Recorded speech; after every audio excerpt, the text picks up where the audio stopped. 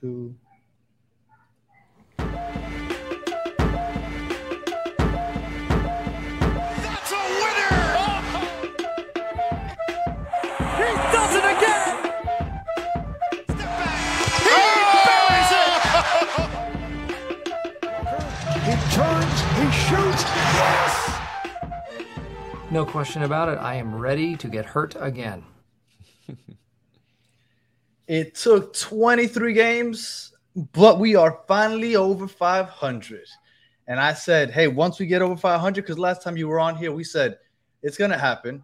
We're not going to be talking crazy like these other people that say we're going to stay on the 500 all season. We knew it was going to happen. Yeah. We thought it would happen. So, it did happen in November, right? November 30th? Yeah, the end of November. There you go. So we're over 500. It took longer than I thought, but we're here. And we got my man Solo back. How you doing, sir? Man, I'm doing good. I'm feeling good. It feels like the Nets community has kind of settled a little bit. We're like a quarter away into the season. There's some good things happening, some iffy things happening, but, you know, it's all part of the journey. Well, we said we were going to get over 500, and we're here.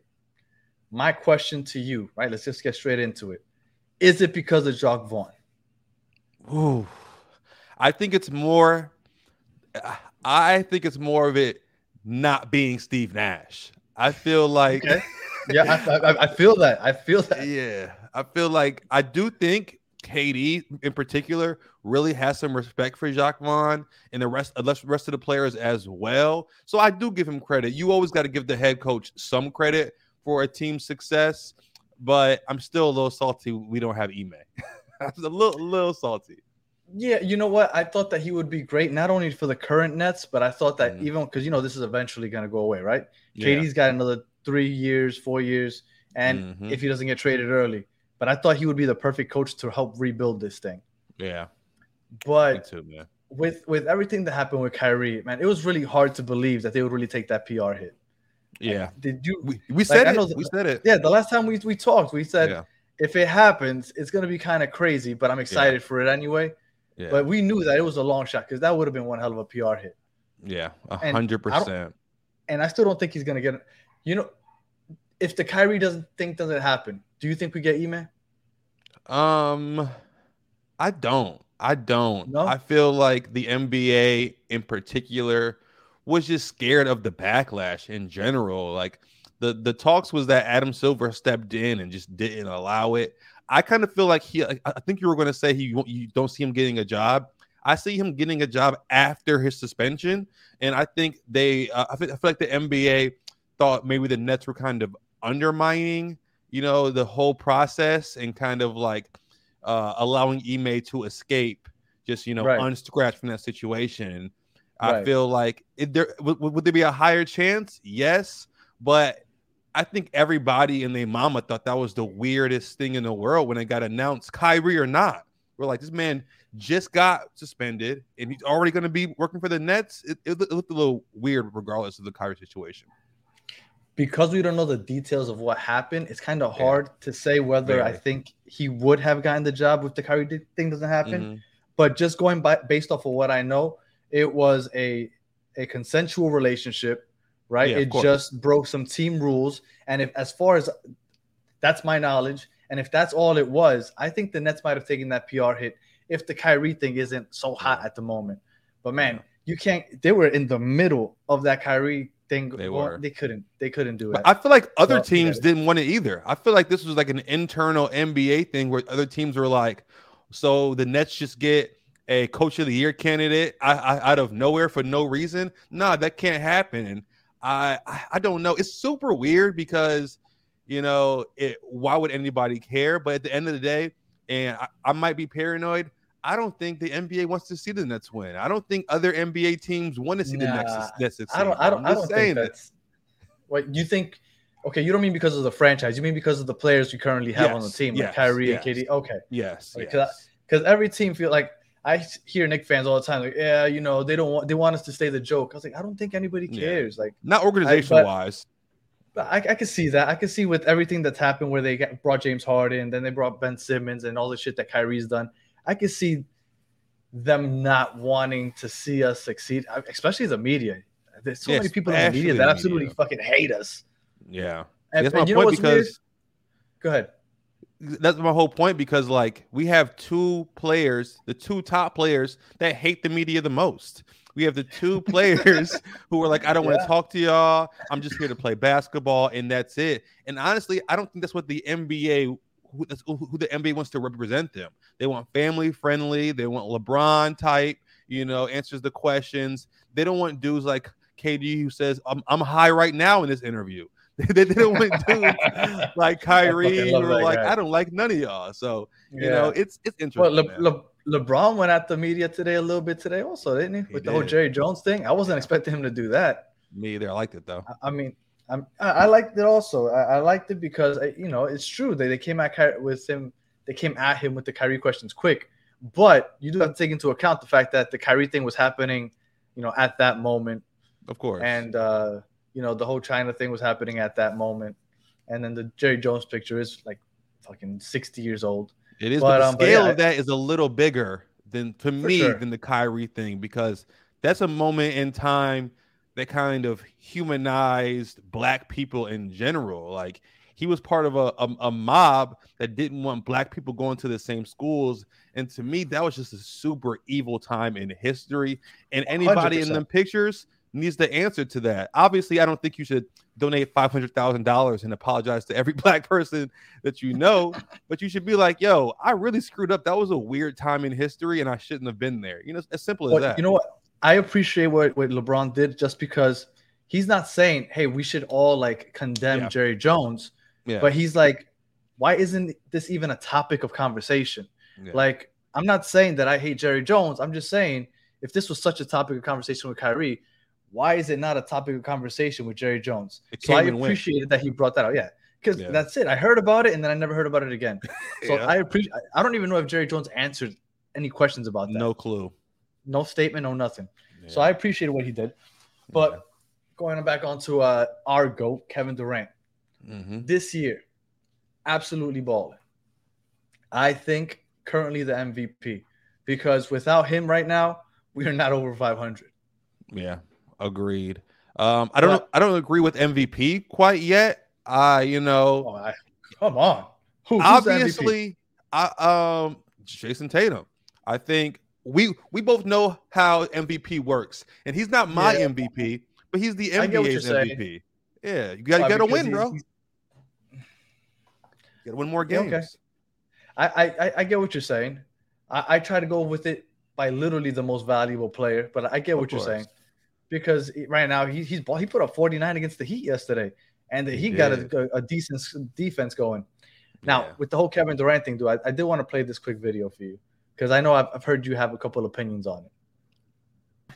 And you said you don't want to take him for granted, but 38 plus minutes every night, how sustainable is this going forward? It's not ideal. I do agree with that. And while we're in the win now mode, win today's game, we are behind the scenes talking about what the stretch looks like beyond tomorrow, beyond the next day. So it is on our minds. And we'll map out some time where we'll save a shoot around and maybe not have it. So be, strategic that way. But ideally, he wouldn't be playing this amount of minutes this early, for sure. Now, I know you've been vocal on Twitter about his minutes. I have. Do you think that he's being overused right now? Because I appreciate what he said. We're in win mode right now because they were so behind the 8 ball, right? They started off horribly. They're like, we need to catch up. We need to get to at least 500. And maybe now we can start rethinking how we use them because they had 5 back-to-backs just in the month of November. I think they've had the most back-to-backs so far to start the season. Yeah. So at some point, we do have to lessen the load. But what do you think about his minute usage? First, I want to say is that Jacques Vaughn, the way he answered that question alone is why he's a better coach than Steve Nash. I've never enjoyed with the media. Yes. I've never enjoyed watching Steve Nash answer questions. They never gave us any insight on the team. They were very surface level. So kudos to Jacques Vaughn for just being so transparent and just animated and looking like he cares. And I feel like it's a tricky situation because right now with Ben Simmons out, KD almost has to play a lot of these minutes because Ben is younger. He at his peak, he's a star. So when you have that player available, it makes it easier to kind of strategically play Kevin Durant, but with him out, it's tougher. He played 36 minutes last game, which is not that many, but there are times throughout the game where I'm like, why is Kyrie out the entire second half of the first quarter? But KD, the 34-year-old KD, playing the entire first quarter and then trying to save our ass in the third. So it just seems like they're trying to figure out the best way for us to manage these games. But I do feel like once Ben is back, that we should really allow Ben and Kyrie to really carry the load during the regular season because, I never like to speak injuries into existence. But like you said earlier, we don't have many years left of prime KD like this. And we really got to appreciate it and allow the team to really get the juices flowing, because if we're going to play hero ball with KD during the regular season, we're going to see the same thing in the playoffs. And I want KD to be able to sit an entire week sometimes and us to still win games.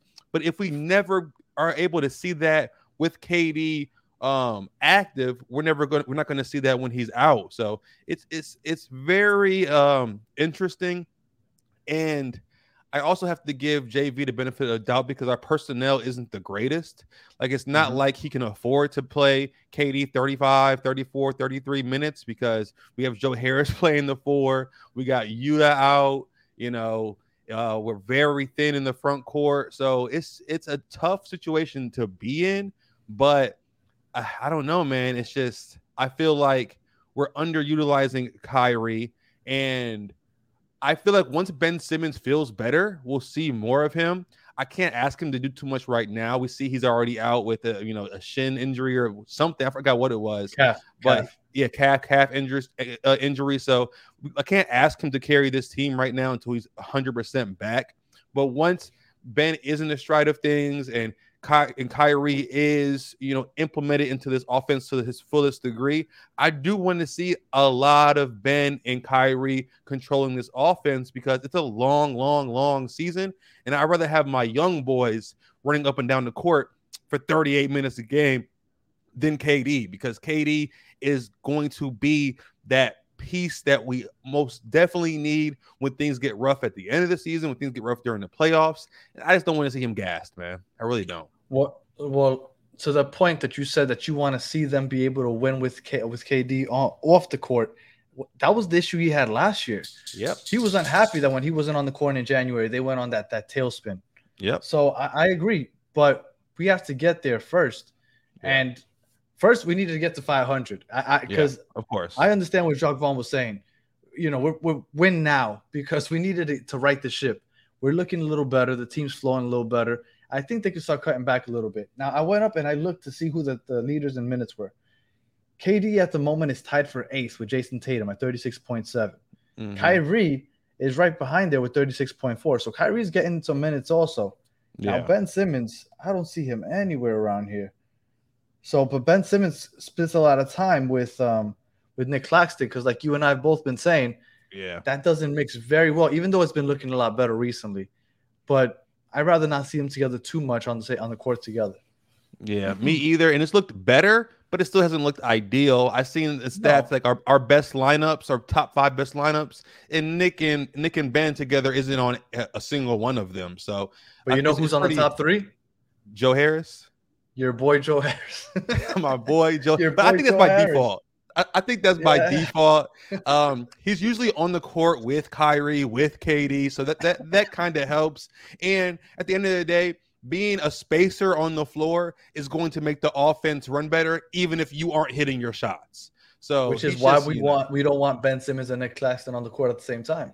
Exactly. I'm kind of mad at Jacques Vaughn for putting Ben back into the starting lineup so quickly when he was playing so well off the bench. Like, since we last been on the podcast, Ben rested again and then was put off the bench, and he was scoring 20 points coming off the bench. He was doing so well. He had all the space in the world. Nick wasn't clogging the paint, and then boom, put him in the starting lineup all over again, played him back-to-backs, and now he's out for a week. No, but you know what? He got back into the starting lineup when Nick Claxton had he had to miss the game for some family reason. I Yeah, forgot but what it was they ain't take exactly. him back out.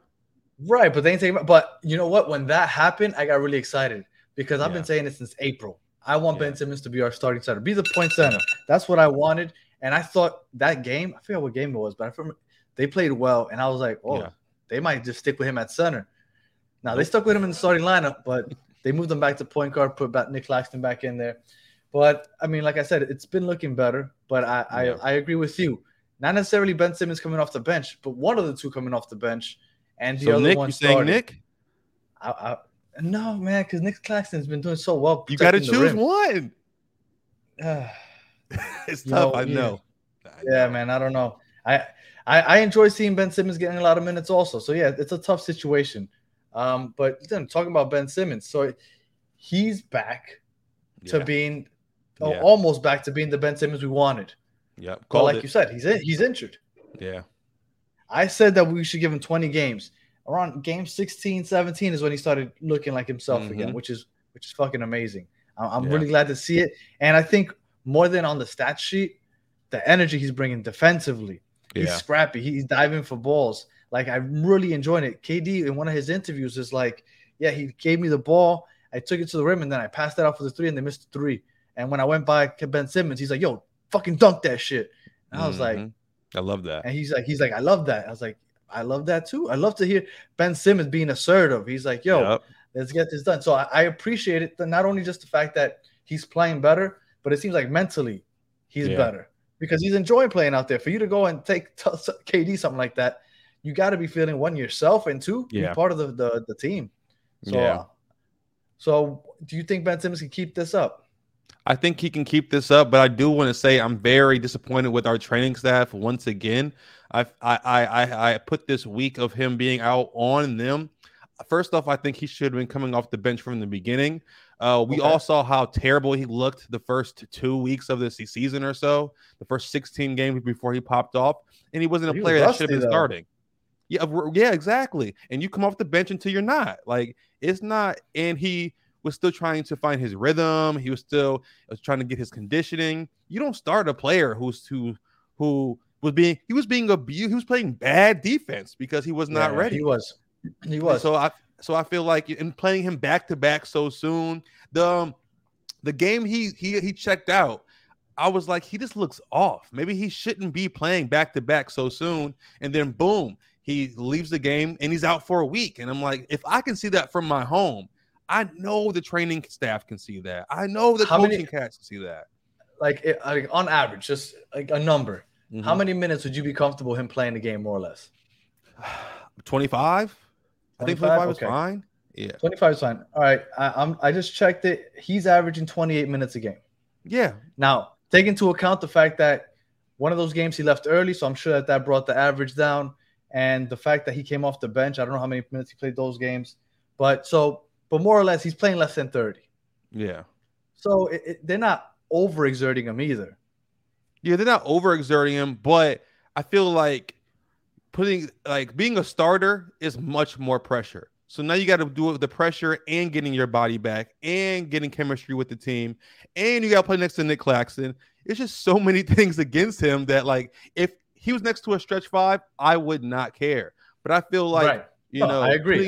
Yeah, that was always my thing also. Exactly. So him coming off the bench would not only help him with his development coming off an injury, but it would just be better game plan for the team in general with it, with the spacing and things like that. Like, we all seen how great the team looked when Nick and Ben's minutes were staggered. Like, they looked really good. We have two damn near all NBA defenders on the court at all times when their minutes are staggered. So it's just, I get it. He's extremely talented, and it's hard to bench an extremely talented guy. When Ben started to play very well, he's the third best player on our team. And how do you bench the third best player on the team? So right. I get it. It's hard to do, but that's why you're the coach. That's why you're the coaching staff. You got to make decisions that's best for the team, not just best for a player's ego. Ben Simmons, do you think, before I get on to the next thing, do you think the fact that they were, like he said, in win now mode, that's the reason he's been playing back-to-backs and stuff? Like, because it feels like Maybe. they've gone all in on winning these games. They're like, we need to get back to 500 minimum, right, to get back into the race. Now, like you said, it might have cost him, and he's going to be reevaluated after these next 3 games.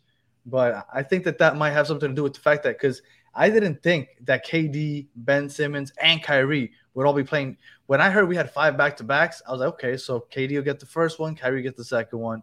Ben Simmons might play maybe 3 of those back-to-backs full, like both games, but he'll rest half of them with the other 2. Like, at no point did I think that they would be playing every single game. But like I said, he said it's win now. Now, I am pleasantly surprised at Ben Simmons' free throw shooting. And I know that it's like really low, our expectations. But he's shooting 54%. And I know that that's fucking low. Yeah. But considering what I was expecting, like every time he went to the line, I was expecting him to miss. Yeah. But who was it? Was it Portland that was playing the Hacker Ben? Yep. And he hit 2 4? out of 3. Yeah, 3 for 4. He hit 3 or 4. Beautiful. That got me more excited than Royce O'Neal's tap in to win the game. When I saw him, because at that point they had to stop, because he's like, you know what, I can hit these. Like I can hit these. And you need that confidence, because that's a real fear of mine when it comes to playoff times or any big game. To have Ben Simmons out there as a liability at the free throw line, I still think Nick Claxton needs to improve his free throw shooting also. So having them both out there at the same time, not only to close games with their free throw shooting, but also with the clogging the lane, that's worrisome to me. But that's been one of my pleasant surprises of the season is Ben Simmons. And again, 54% is nothing to write home about. I personally was not that worried about his free throw shooting. Well, for his career, he shoots in the 60% percentile. And I feel like a lot of it was Twitter overreacting. A lot of it was that anomaly of a Hawks series. I'm more concerned about Nick Claxton's free throws than I have ever been about Ben Simmons. We took Nick Claxton out last night so they couldn't play Hacker Clax. We didn't take Ben Simmons out against Portland. We kept him in there. So I feel like we win 1 or 2 of those Celtics games in the playoffs if Nick Claxton can hit some of those free throws. Exactly. Didn't he go 0 for 10 in game 4? Yes, it was horrendous. And then, it's making me even more mad that we're starting them together now. You say that too. Like, come on. But I'm confident Ben Simmons will, stay around his 50%, 60% percentile in his free throws. That's all I wanted. When the beginning of the season, I said, give me 60 to 65%, and I'm good. Yeah. And I'm also loving that he's not scared to go to the free throw line, because that was another big knock on him. He won't be aggressive because he doesn't want to shoot free throws. But you know what? That was the case in the beginning of the year, and can't nobody convince me otherwise. Because for him, every single time he got into the paint, he would stop his dribble, turn around, and dish it back out to the three-point line. Every single time. And I was like, this guy's broken. He's broken, and I don't know if he can be fixed. I think he was just getting in game shape, bro. It's hard out there. I know, but you know what? When you have a problem that's messing with you mentally, I don't know how to look at Nick Anderson back in the 95 finals. Yeah, he was a great free throw shooter. After he missed those free throws that cost him game 1, he was never the same at the free throw line. So I feel like if they mess you up mentally, it's really hard to overcome that. So I was like, he can get over it. He can get over it. But when it was 10 games in and he would pick up his dribble at the three-point line and just look at somebody to pass the ball to, I was like, holy shit. Like I want to give him 20 games, but I'm starting to get worried that maybe he isn't going to turn this shit around. But he has, to his credit. I hear you. I think it was more of that personally. And now look, me and you are just speculating here. I have no information. You have no information. But I think it was more of, because there was a lot of back grabbing in those first 15 games, where he's grabbing his lower back, where he's wincing. I think it was a lot of more of his body being prepared to be bumped and pushed, and because driving to the rim against players like Steven Adams, Valanciunas and Sabonis, these are big dudes. That's going to be rough, and he didn't do that for a year and a half. So I feel like when he got that first taste, he needed to be knocked around a little bit so he could be like, oh, I'm going to be okay. And once he felt those bumps and bruises, I love when Ben Simmons just, you can tell when he's taking the ball up on a transition or whatever, you can tell he's not going to stop. Like, he just strides to the basket like a gazelle. Like, it's beautiful. Yeah. And once you started hitting those, I knew Ben was back. That road trip with was the turning point. Mm-hmm. You know what the turning point for me was in my hope that he would turn things around? I forgot what game it was exactly, but he fouled out. But he was pissed that he fouled out. Yeah. So I was like, you know what? He wants to be out there. Like, he's trying to get better. And when I saw that, I was like, man, he's going to turn this shit He played well that game too, didn't he? Yes. Yeah. He fouled out. And I think it was a ticky-tack foul too. And I think Steve Nash might have still won one of his last games. But when I saw that, I was like, you know what? He still wants to be here. Like, because the thought was, like, he's just doing this, but he's not really, like, loving it. Like, he doesn't. But when I saw that, he's like, yeah, he wants to be on the court. He's going to turn this thing around. So, do you think the anti-Ben Simmons Nets fans kind of feel a little bit dumb right now? Were there any? I felt like a lot. I feel like a lot of people had hope. A lot of people. No, let me backtrack. I think before the season started, a lot of people were hopeful. Yes. And I think during the first 5 or 10 games, people didn't have the patience. Did not. And I remember I kept telling you got to give him a quarter of the season, give him 20 games. Right. I remember I said it on one of the episodes that I had. I was like, Black Friday was game number 20 against Indiana. And I was like, Black Friday is the deadline, right? Yeah. Black Friday is when you go from red to black in retail stores. He had to go from red to black. Like, he had to make that change. Yep. And he did it before Black Friday. But I knew we had to give him at least 20 games. Like, most people are upset that he's out right now because he has become a very valuable part of our team. 100%. I would say, you know, I have a weird way of thinking. And of course, KD's MVP candidate. A lot of people have their feelings about Kyrie, but I think he's very impactful as well. But I think Ben Simmons is equally as impactful as both of those players if we want to win a championship.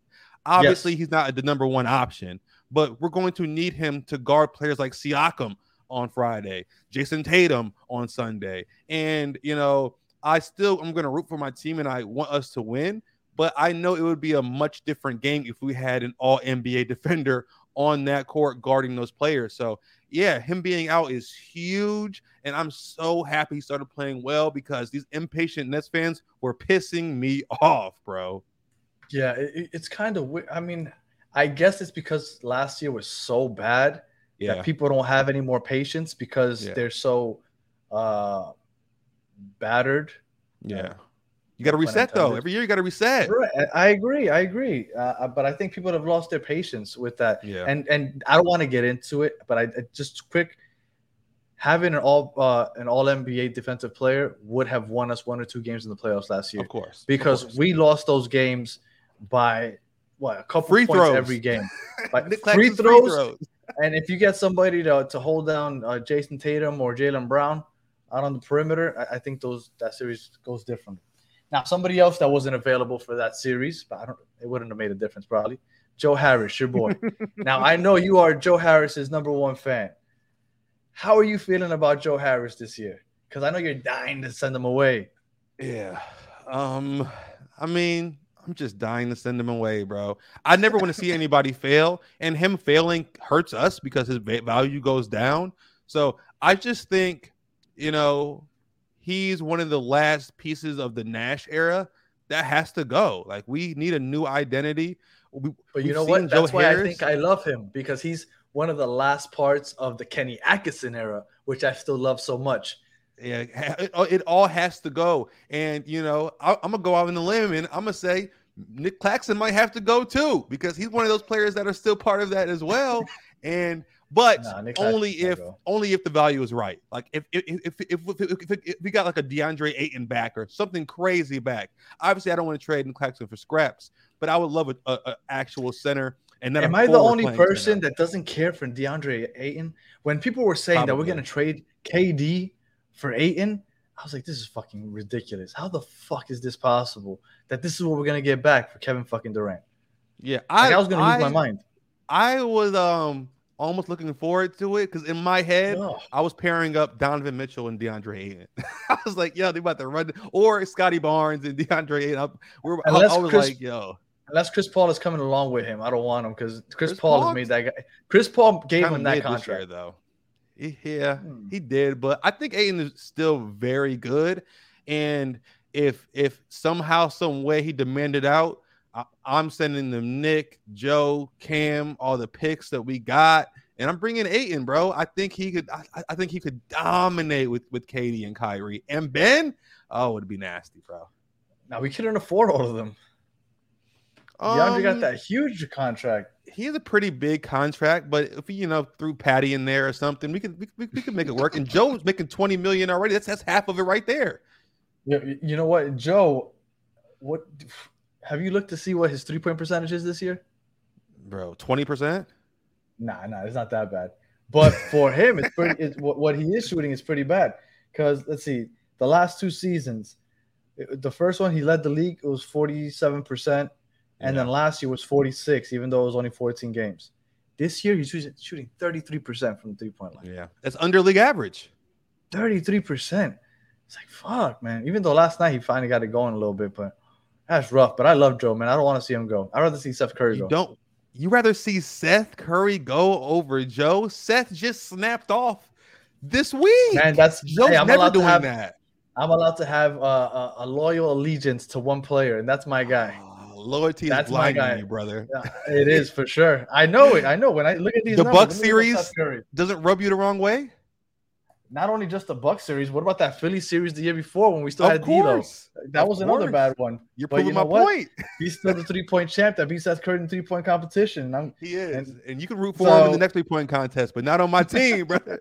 Not on my team. I just when things get tough for the Nets, in battles, I don't want the game on the line and Joe Harris representing my team. I don't want it saying Brooklyn Nets on his jersey and he's taking the game-winning shot or the dagger or the momentum-shifting shot. I don't trust it anymore, bro. I just don't at all. Look, things have been downhill for Joe Harris with the fan base since Game 3 against the Bucks, where we could have taken a 3-0 lead, but he missed that wide-open shot in overtime. And since then, it's just everybody is just out on Joe Harris, unfortunately. And I get it, but that's still my guy. Yeah, I get it, man. It's probably cool. He's my guy until he's not my guy. And then I'm hearing rumors. About this guy, John Collins. Now, I'm assuming that if we were to go out, I've heard, the reports are that the Nets have checked in on John Collins. If we go after John Collins, Joe Harris is gone. Am I right? Of course. Yeah, 100%. For the contract, right? You got to make those contracts match. Yeah. Who else are you giving away for John Collins though? Because it's not can't just be straight up just John Collins and Cam Thomas, and Joe Harris. Day'Ron Sharpe. Day'Ron Sharpe, I'd give up. Yeah, I'm giving up Cam Thomas. The thing is, and I've seen both. I've seen 2 sides of the argument on Twitter, and I agree with both. Like I'm kind of in the middle because while John Collins is talented, he's a lob threat. He plays pretty good defense. Is he really what we're missing? And if we trade for him, he can shoot. All our assets are gone. Yeah, he can shoot. This year, not very well. He's shooting like 22% from the 3 this season. Yeah, but you know what? I would want him to. I get what you want to stretch 5, but I'm okay with a LaMarcus Aldridge. He can hit that 16, 18 footer. Yeah, I agree. And there is a scenario where we trade for him and then we get a center in the buyout market. I'm sure there's a possibility of that, but I just I don't know. He'd be a small 5. Yeah, you think John Collins can play the small 5? I think he can play a small 5. And then the reason that supposedly right, I try to listen to a little bit of podcasts from all the teams. What I've been hearing, the reason that John Collins is on the outs in Atlanta is because they got Clint Capella. Yeah. And Clint Capella can't shoot. Yeah. So he's getting all the pick and rolls. So John Collins is kind of left out. Yeah. So what I'm wondering is, what would be the point of bringing him to Brooklyn if we have Nick Claxton can't shoot? We got Ben Simmons that can't shoot. So like, where does isn't he in the same situation, if not worse? And they're saying that this guy, wow, I just blanked on his name, Trae Young. Trae Young and DeJounte Murray, that their usage rate is so high that he doesn't get the ball. Like, wait, it's gonna be the same thing here with KD and Kyrie. So like, is it really worth getting him? Because apparently, unless he's getting the ball or plays called for him, he doesn't really find the basket otherwise. Yeah, I do feel like this is an outlier year for his shooting. He's shot like at 36% every other year. So he is a pretty good shooter. He's just on a slump right now. But I don't know. if this is the player I want to use all our assets on. I am a huge fan of John Collins ever since he dunked on Joel Embiid. I've wanted him on the team because I hate Philly and I want to see him do it in a Nets jersey. But I feel like, I feel like Miles Turner. 62% from the league. Oh my God. You're obsessed with Miles Turner. Oh no, my God. I'm obsessed with a stretch five. There's not many on the market, bro. Give me more, Mom. Was it a Bobo? Yeah, Bobo is not being traded, bro. His trade value is through the roof, and this might be a fluke year. I'm not on the Bobo train yet. And you said Mo Bamba, and I don't know if you still feel that way, but if you're getting knocked out of rotation by Bobo, do I want you starting on my team? I'm not so sure. No. That's my fault. I didn't mean to say Mo Bamba. I meant to say Bobo. You want Bobo starting center for us? I'd take him starting over us. He can shoot. Yeah, but I want rebounding too. I'm trying to rebound, and he is big. You know what I think one of our issues is with rebounding? Mm-hmm. We switch everything. So you constantly have Nick Claxton. Yeah, Nick Claxton is constantly out on the perimeter. So we have no big bodies out in the paint to get those rebounds. Yeah. So I don't know how they're going to fix that. But we switch everything. And I love that Nick Claxton can guard every position. But he's also probably our best rebounder just based off of his height. So it leaves us at a disadvantage when it comes to rebounds. So I think that it's a plus and a negative. That makes me think, though, because if you have Nick and John Collins on the court and Nick can switch out to the perimeter, you still have a decent rebounder in John Collins who averages about, I think, 8 for his career. He's had a 20 rebound game before. So he averages 8 for his career. Yeah, if you make the team bigger in general, then it wouldn't matter if Nick's on the perimeter.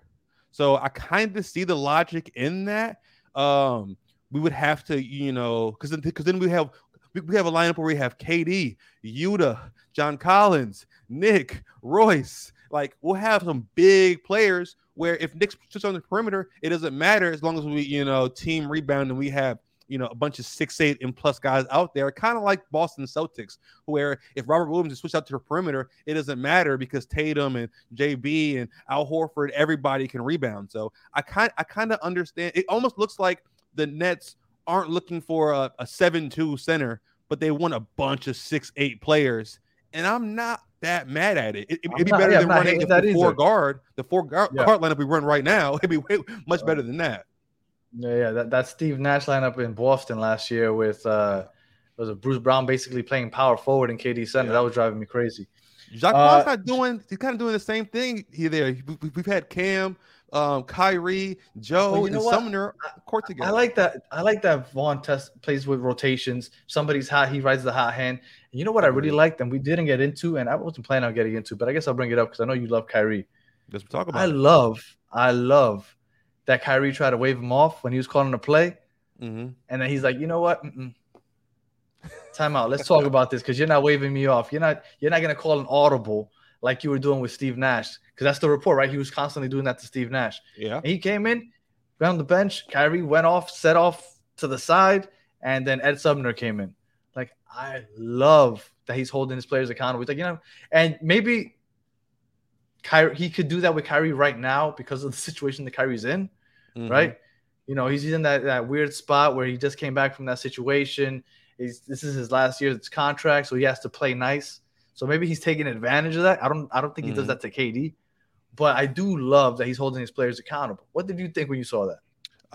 It's tough for me because it's hard for me to see like a clip and assume I know what's going on. I did hear Jay from BK speak on it, and he said that Jacques Vaughn didn't like what he was seeing from the offense in general, and that's why he called the timeout. And then there's people who saying that Kyrie was trying to get a switch on Nurkic, which I feel like you never want to stop that. Like a Kyrie bringing Nurkic out on the paint, like you take what you can get. So, I think it's just coaching player dynamic. I don't think it's as deep as everyone is making it. I do think Jacques Vaughn is trying to tell the team, I am the head coach, not the assistant, not the intern. I am the head coach, but I don't think there's any issues between him and Kyrie.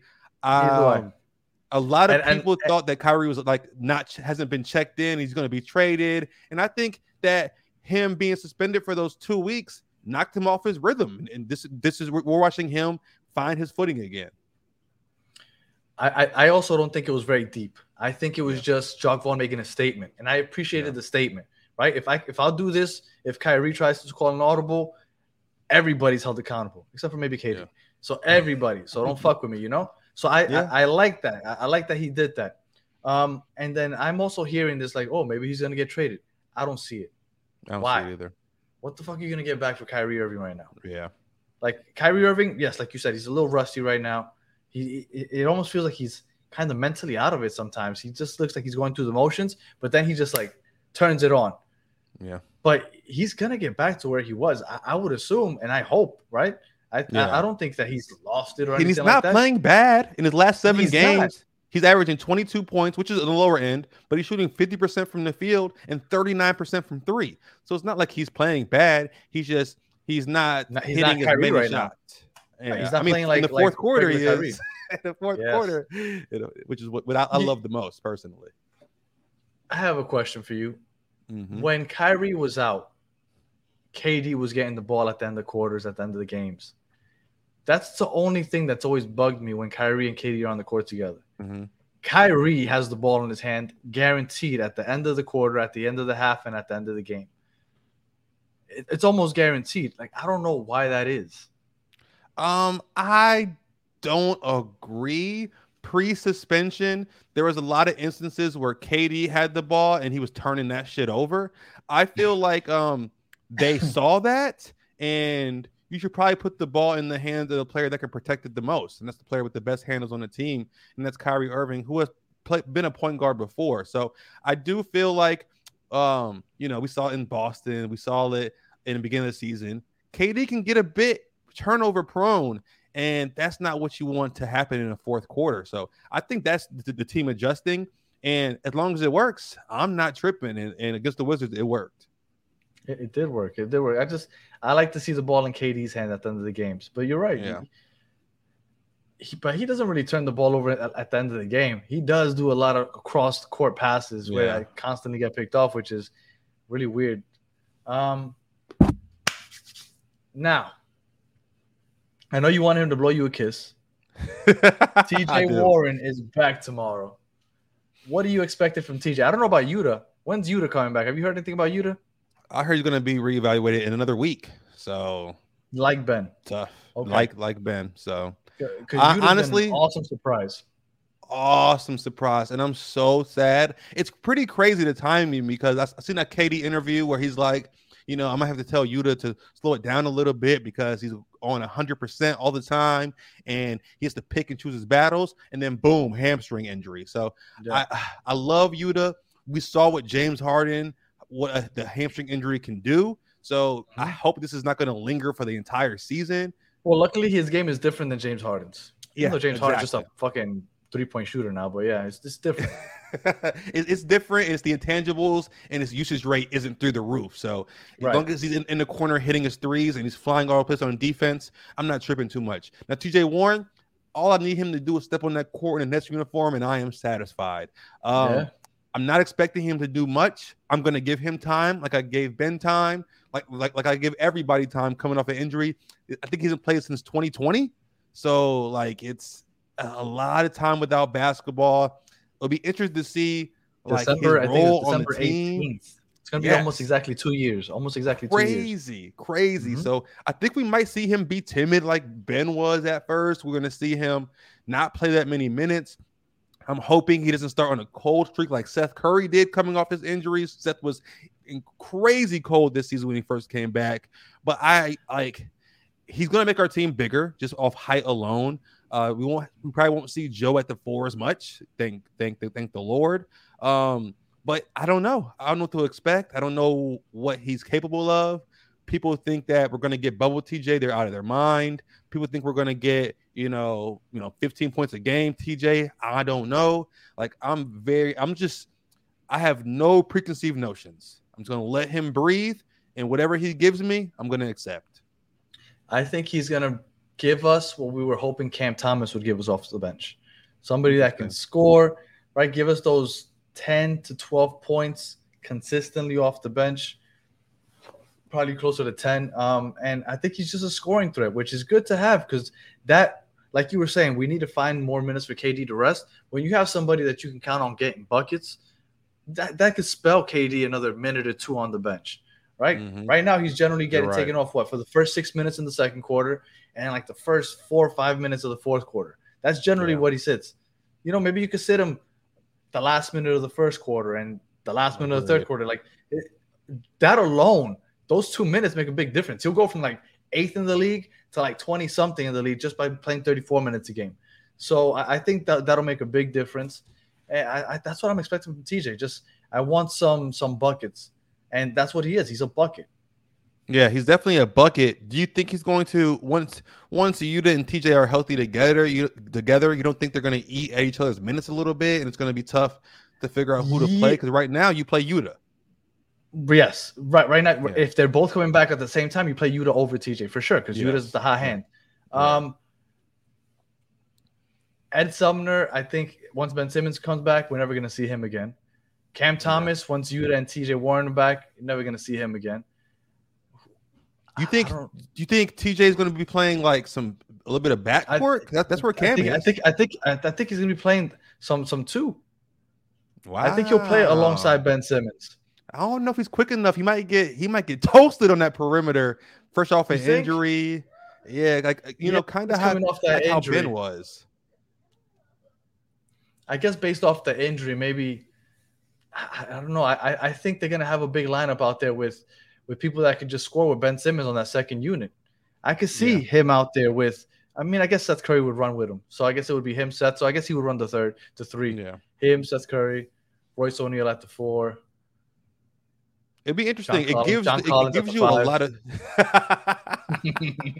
Okay, so you want John Collins? I do want John Collins. I've always wanted John Collins. You know what? I'm gonna tell you before KD and Kyrie, what I wanted was D'Lo to stay, and I wanted either Jimmy Butler, Tobias Harris, or somehow to get John Collins. Weird as fuck, I know, but I thought that would be my squad for the next couple of years. I didn't know how it was first round exit too. Consistent first round exit, but I was okay with that. Look, people need to realize that as a Nets fan, I just want a fun season. Or up until a couple years ago, all I wanted was a fun season. If you can get me to the second or third round, I'd be ecstatic. But that's what I expected. Like, I never really expected this team to ever be a championship team. As stupid as that may sound. But like in a league like the NBA, you need a superstar. And the Nets just can't attract superstars, right? So I just never really expected it. So I was okay with just having a fun team. So that's why I wanted to keep D'Lo. I wanted to keep LeVert. But when we got KD and Kyrie, expectations changed. So I guess that's the perfect transition. What are the expectations for you coming? Now we're at 500. We're looking better. It looks like we got Ben to where we wanted him, more or less. We got Kyrie back. Hopefully he gets going again. Now, he hasn't been playing bad, but hopefully he starts playing like the elite Kyrie that we get to know. KD playing like MVP. And John Vaughn said he recognizes he's got to cut back his minutes just a little bit because he can't do this all year long. So that might happen. Get Yuta back, get TJ, barring injury to any big player or any player at all on the team, obviously. What are your expectations for this team now after everything that's happened over the first month and a half? I want to see us crack the top 4 seed in the East and stay there for the rest of the season. Okay. I don't want to see any losing streaks. I don't want to see, Jacques Vaughn do any wild things to the rotation. I kind of feel like Kyrie's usage rate is on Jacques Vaughn a little bit, but it almost looks like Jacques Vaughn is slowly integrating him into an offense that kind of revealed itself while Kyrie was gone. And he doesn't want to be like, oh, Kyrie's back. Now he's, our focal point. So I see a lot of Royce running the point where it probably should be Kyrie in a situation, even though Royce, Royce has been controlling the ball a lot more than I am comfortable with. Than I expected. Right. Yeah. And I'd rather that be Kyrie. But I thought that would start lessening. I'd rather had Ed Sumner coming in and running the point. Yeah, than over Royce. Yeah, of course. But you got to tell Jacques Vaughn that because like I seen a graphic and assists that lead to Nick Claxton dunks. Royce is at the top of the list. He's basically one of our point guards, bro. I agree with that. But last night, twice, Nick Claxton just chilling by himself. Yeah. Like, I Of love course, that of Royce course. found them. He Yeah. found them. You got to give him the credit for finding them. I was like, what is this defense doing? Like, he's just camping Yeah. out by himself. I was like, that has to have been a 3-second violation because I can't see how he was just chilling there for that Yeah. long and then he gets to 3 seconds. There's also too much Royce pick and roll. Like, I don't want to see Royce as the ball handler running the pick and roll. When we have Kyrie, we have KD, we have your actual ball. We don't have that many ball handlers, but we have some that, you know, are better than Royce O'Neal. But I get it. Royce has been, you know, he has been consistent. He has been durable, and I guess you reward players like that. He's hit game winners. Yep. He's been hot from three. This might be his best 3-point shooting year of his career. So I understand, like you said, rewarding the players that are hot and help us win. But I feel like, you know, 7-11 is a real thing, and you have to utilize that until we can't no more. Because, like you said, this won't last forever. So I don't want Kyrie being a spot up. When Kyrie's a spot up, then it looks like he's not locked in. Because how are you locked in on the corner? So, and like it's not like he's gonna make up for it with his tremendous defense. He's 6'2". So I feel like we gotta play to his strengths, and I feel like that will come in due time. I heard Jacques Vaughn last night in the Wizards game. I heard him through my screen say, "Get to the ball, Kyrie," and that's what I want to hear a lot more because that means Jacques Vaughn is trusting him with the ball more. So I expect this to be animated, and I love that about him. So I want to see us get a top 4 seed, keep it. I want to see Kyrie and Ben Simmons run the offense more. And I expect KD to just be KD whenever he wants to be. But now that we are at 500, now that we are clicking, I don't think KD needs to have a masterclass every single night. It's basically worthless. It's fun to watch. It's so much fun to watch, but I'd rather see it in the playoffs. That's where I want to see the KD masterclass. And I think, you know, letting Ben and Kyrie run the offense will be great for our chemistry. Because I feel like the better they play together, the further this team will go. Because those are the two people that I think kind of separate us. If Kyrie's playing at an all-star level and Ben's playing at an all-star and depoy level, like, how do you beat us in a 7-game series, you know? And that's what I've always expected. And everybody's written us off. I had the clip of Kendrick Perkins' dumbass go ahead and saying that we won't make the playoffs. I forgot to put it up on here. But he came out and said that we wouldn't make the playoffs. I came out and on Twitter a couple of days ago, I wrote, by the end of December, we'll be a top 5 seed. And we were at the point we were like at 11 to 12. And everybody was like, nah, we don't have enough defense. We don't have enough bigs. I didn't say we're going to win the championship. I said we're going to be a top 5 seed. That's all I said. And I was surprised at how much people decided to say, nah, I don't think so. Right now, it's only been like 3 or 4 days since I posted that. We're now the 8th seed, and we're 2.5 back of the 3rd seed. Yep. Like, the East is – nobody's running away with the East outside of maybe Boston. Outside of Boston, I guess Milwaukee also. But those are the top 2 teams. Other than that, who is there to be scared Wide of? open. The Heat have a worse record than we do. The teams that are ahead of us, Toronto in 7th, Atlanta in 6th. Both those teams, mid. I don't take seriously, right? We got Philly. Fuck Philly. Then we got Indiana. Indiana looks nice, but they're a year early. Like, Indiana's not going to be that team this year. And then you got Cleveland, which is nice with Donovan Mitchell and all of them. So maybe they become a serious contender this year.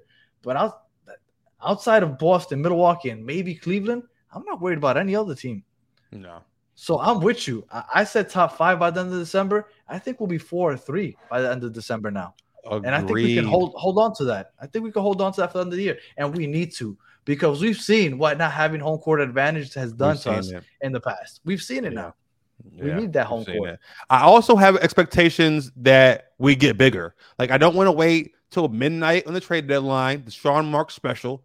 When soon as December 15th hits or whatever, I do want to see us. You get a John Collins or that's what I was going to say. There's a lot of players we something. Can't turn until December 15th. There's a lot of players we can't trade. Yeah, and I don't mind waiting. That's 2 weeks. That's 2 weeks. I'm with it. But I don't wait until February 19th or whatever, February 9th or whatever, the trade deadline. So I want to see Sean Marks, flip that switch as soon as he can, and we go guns a-blazing, because once we get bigger and we're not running 4-guard lineups, the league is done for, bro. Yeah, I agree. And I'm going to just throw this one last thing out there before we wrap this up. I haven't even heard a rumor. This is just completely me, just because I just like to think dumb shit all the time. Mm-hmm. If LaMarcus Aldridge says he wants to come back, I know he plays defense like he's wearing Timbs, but Would you bring him back? Hey, bro, I said it on Twitter way before. As soon as I went through my whole stretch 5 rant on Twitter, I would 100% take LaMarcus Aldridge back. 100%. Any stretch 5 at this point is my Twitter name, bro. Any stretch 5 at this point, I will take LaMarcus Aldridge, play him in stints, pair him with Ben Simmons. He's going to be wide open at the midi. He's going to be wide open in the corner. Yeah, I'm with it. Man, I've never seen a shot more automatic, bro, than LaMarcus Aldridge. I felt like I have to check his percentage. I don't think he ever missed. Like, it was incredible watching him just hit that shot. High, bro. It was nice, man. That was fun. I really wish that him and Blake would have had a better shot. I mean, I understand Blake had a rough start to last year, but I really enjoyed watching those two guys on the Nets. Yeah, I enjoyed it too. It was a lot of fun, but hey, I'm gonna say it again. Miles Turner, my guy, he's been playing pretty well this season too, man. He's playing. I've been hearing about Miles Turner so long, bro. You hear about John Collins too? You ain't sick of that yet? Every single year he's on the trade because I actually want John Collins. Maybe that's why. Miles Turner can shoot better and block shots better, so I'm rolling with Miles. He also costs more, probably. Probably around the same. They gave Collins damn near a max. They gave him like $100 million over there in Atlanta, so. They're going to be a similar contract, bro, and I want the bigger dude personally. Even though Miles Turner is not the best defender in the world, though, to be honest with you. He can get. You know what? John Collins wasn't the best defender in the world either, but he's gotten really good. Yeah, he can defend now. Yeah. So honestly, it's a win-win. Either one, I'm with it. Me too. Just keep Joe Harris on the team, though. Trade Seth Curry. Nah, I'm fucking with you. I know Seth Curry's better right now. I know. Okay, it's just my blinded loyalty. That if they trade Seth Curry instead of Joe Harris, I'm not hating it. I'm just saying. You're the only fan on Twitter who's like, hey, I'm with it, man. I am. I put it out there. Nobody agreed. I bet the Hawks would rather have him too. For sure. All right. Well, thanks again for joining me. I really appreciate you. Jesus Christ. Appreciate you. And we'll see when we jump back on. Last time we said when we're one game over 500. When you coming back? How many games over 500 we got to be? When we're a top 4 seed, I'm back on here, baby. Yeah, top 4, man. That's gonna happen in like 2 days. Hey, then I'm back in 2 days. Bet. All right, man. Well, again, I appreciate you. Thank you guys for listening, and I'll catch you guys next week when I record episode number 9. Yes, sir. See y'all. Peace.